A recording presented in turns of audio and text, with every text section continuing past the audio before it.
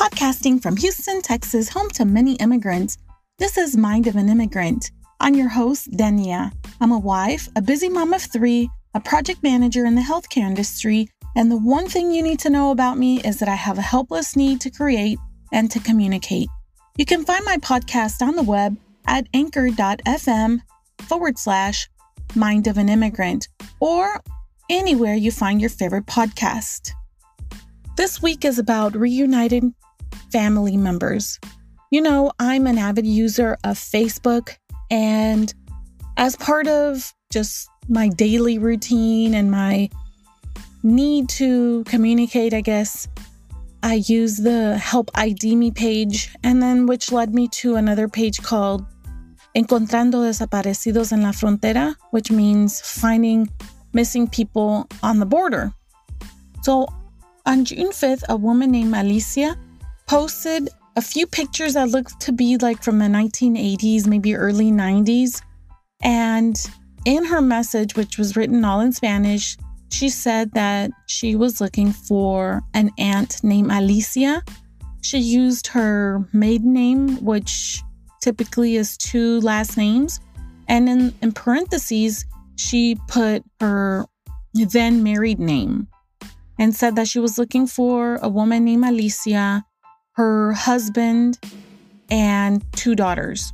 She wrote the name of the 2 daughters. One was Anna and the other one was Giselle. And she included several pictures of the family. Like I said, the pictures looked like they were very old. They were dated. And then she included an envelope with the last known address. And in her comment, in her publication, she said that she's looking for Alicia because her grandmother is elderly and that she is looking for Alicia because it's been over 30 years since she has heard from Alicia, and so she was wanting to help her grandmother look for her daughter. So Alicia was looking for her aunt. When I looked at the post, I said, I think this is something that I can help with. Since I live in Texas, I understand exactly how to look up properties, how to really research for people in Texas, both whether they're in jail, if they have a criminal history, things like that. So I looked up the address that was listed on the envelope, and I looked to see who that address belonged to now. It didn't belong to Alicia, but it showed that she lived in the house or sold the house. I couldn't tell whether it was that she had bought it in 1996 or that she had sold it in 1996. But it was the same address that was listed on the envelope in the Facebook post.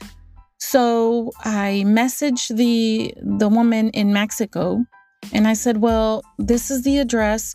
And I circled the previous owners, and it had her aunt listed as a previous owner of the house. And I said, well, at least I caught you up to 1996.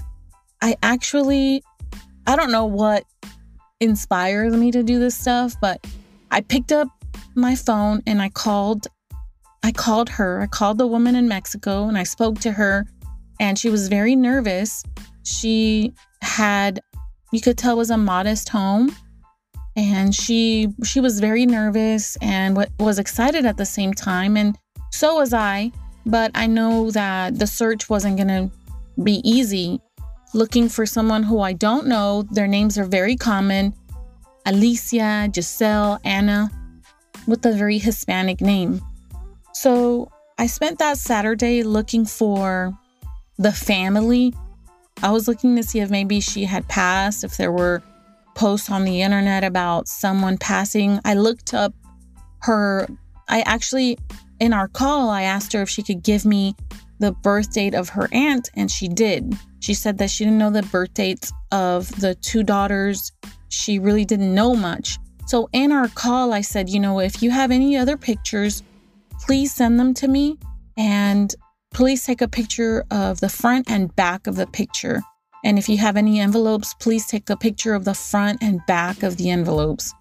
So my Espanol is good, but she tried doing one picture, and I said, dale vuelta, which means, in my head, it means turn it around.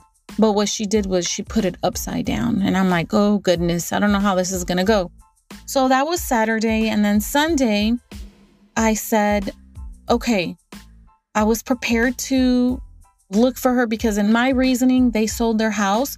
So they purchased another house. So I looked up on the web to see how many counties there are in Texas. And I looked up, I guess not in my mind, but in my head, I was prepared to look at all of those counties to see if anybody with their names had purchased a home. I looked and it said there were 254 counties in Texas. On that Sunday, I spent about 2 hours going through, I want to say they were listed on Wikipedia. And I went through the list and I started with the A's and I went to the B's and I went to the C's.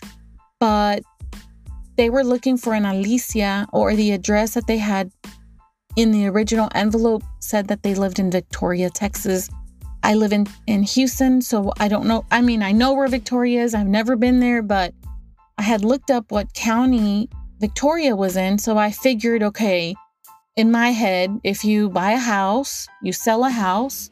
I mean, you live in your house and you want to sell it, you sell it and you move somewhere close. You don't necessarily move very far from where you were before. It might be, 10 miles, it might be 15 miles or 20 miles, maybe 50 at most, but you don't go very far from your origins. And I know that a lot of people do move far away. They do go to another state and purchase a home. But let me tell you that I was prepared to look at 254 counties to look for Alicia as an owner of a home. And after those 2 hours, I wasn't successful. What I ended up doing was I looked in Victoria County and the largest counties that I know are in Texas, like Harris County, Montgomery County, Bexar County. And I looked at Victoria County and I couldn't find anyone. So I said, okay, maybe I'm just obsessing over this and I'm not gonna be able to find them, and that's okay. At least I brought her up to 1996. So that Sunday, I didn't hear anything from the woman in Mexico. She didn't call me. She didn't send me any pictures. But that Monday morning, she sent me, I want to say like 15 pictures. And all the pictures actually had the messages on the back. And she had clues in all of the pictures. So the way that she had originally listed the name of one of the daughters was a very common. She said the name Giselle, and she had spelled it as anyone would spell Giselle, Giselle. And then the other daughter's name was Anna. So the day before, I was disappointed. I thought they have very common names. I'm not going to be able to find them. But in one of the pictures, it said in Spanish, "This picture is from my grandparents." In another handwriting, it said the little girl wrote the message for her grandparents, and it was signed Giselle. And I saw that Giselle was spelled uniquely. And immediately I take to Google to find Giselle the way that it was spelled on the picture. And lo and behold, there is a woman that is listed at an address in Victoria, Texas, named Giselle. So I take a picture of it. I'm using my laptop. I take a picture, and I want to note that in the pictures, the other daughter had spelled her name Anna, but I couldn't find anybody with that name anywhere. So I send the woman in Mexico the picture of what I had found. And then I started researching, and then I went to Facebook. And on Facebook, it said that Giselle in Victoria was in a relationship with a man, and it listed the man's name. So I went back to the appraisal district to look to see who owns the house. And it was the same person that was listed on the Facebook page that listed Giselle as their partner. But in the appraisal district, it didn't list the name Giselle as she had written it. It was not spelled correctly. So it made me wonder whether that was correct at all. And so I went to the Facebook page and I looked at the handle. So the last numbers on the handle were 1990 or 93 or 92 or something like that. And in my head, I said, well, it's probably not her because that's probably her birthday. It was like 3/13 or 3/12, 1992 or 93. I can't remember. So I messaged the woman in Mexico and I said, oh, it's probably not her, so don't get too excited. And I called the woman in Mexico and I said, well, I'll see if it's her. I said, don't worry, I'm going to keep looking. And she said that she was very nervous, that she was very excited, and so was I. So when I found the woman on Facebook, I messaged her and I said, hey, is your mom's name Alicia? And while I was doing all my other digging, it was about, I guess, an hour went by. So I forgot to mention that in my talks with the woman in Mexico, her name is Alicia too. The woman in Mexico told me that the train had stopped coming to their little town because they live in a small town, and the train stopped delivering mail to them. So it had been many, many, many years since she had heard from them. And so that's why the grandmother was looking for her daughter, because she had stopped receiving messages from her. And so she thought something had happened to her, or she just wanted to hear from her daughter. So I'm trying to do the math here. She hadn't seen or she hadn't heard from them since a long time.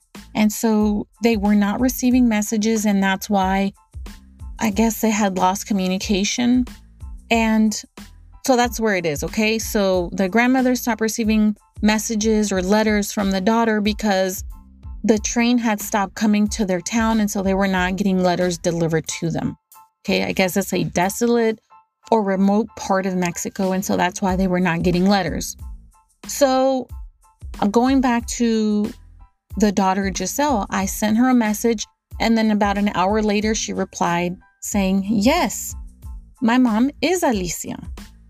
So I copied the link to the post that the woman in Mexico had made. And I said, hey, I saw that your mom is being looked for by her family in Mexico. And since I'm from Texas, I thought that I would be able to help because I don't know what got into me, but I just thought I could help. So I'm trying to help find your mom. And she said, wow, this is wonderful. She said, this is great news. My mom has not spoken to her family in a very, very long time. She had been sending letters to Mexico, but all of the letters were coming back and she did not know why. So I asked her, is your mom alive? And she said that her mom is alive. And wow, it made me really happy, because you hold your breath thinking, what if she's not alive anymore? And I was happy to hear that she was alive. She said that she was calling her mom. So Giselle said that she was calling her mom so that she could tell her the news that her family was reaching out to her. And she was able to do that. And Giselle and her mom, Alicia, were able to get in contact with Alicia's mom in Mexico. It is the sweetest story. It literally took 4 hours of research to find this family in Mexico. And I think it's only because it's in Texas and I know how to navigate the system in Texas. And so I message her not temporarily, but I message her once in a while and I'm wondering whether they still talk. I message her and I wonder whether they still talk. And she says that they do. And so I messaged her like the day of, and I did talk to Giselle. I was very happy to hear that her mom is alive. And she said that it was a good birthday present for her because her birthday is actually today. I need to call and I need to message her because today is her birthday. And I feel like I know all of their lives because I was researching and I spent some time just looking for them. And I feel connected and I feel so happy that I'm nosy in that way and that I wanted to help and I helped. So I did call Alicia's mom, and she is the sweetest grandmother. She looks like the grandmother from Coco. She has dark brown skin and she had her hair in a braid, and she was so thankful and she was so kind and beautiful. And I was happy to be able to help just in the very tiniest way by spending just a few minutes of my day. Really, what are 4 hours? They're nothing.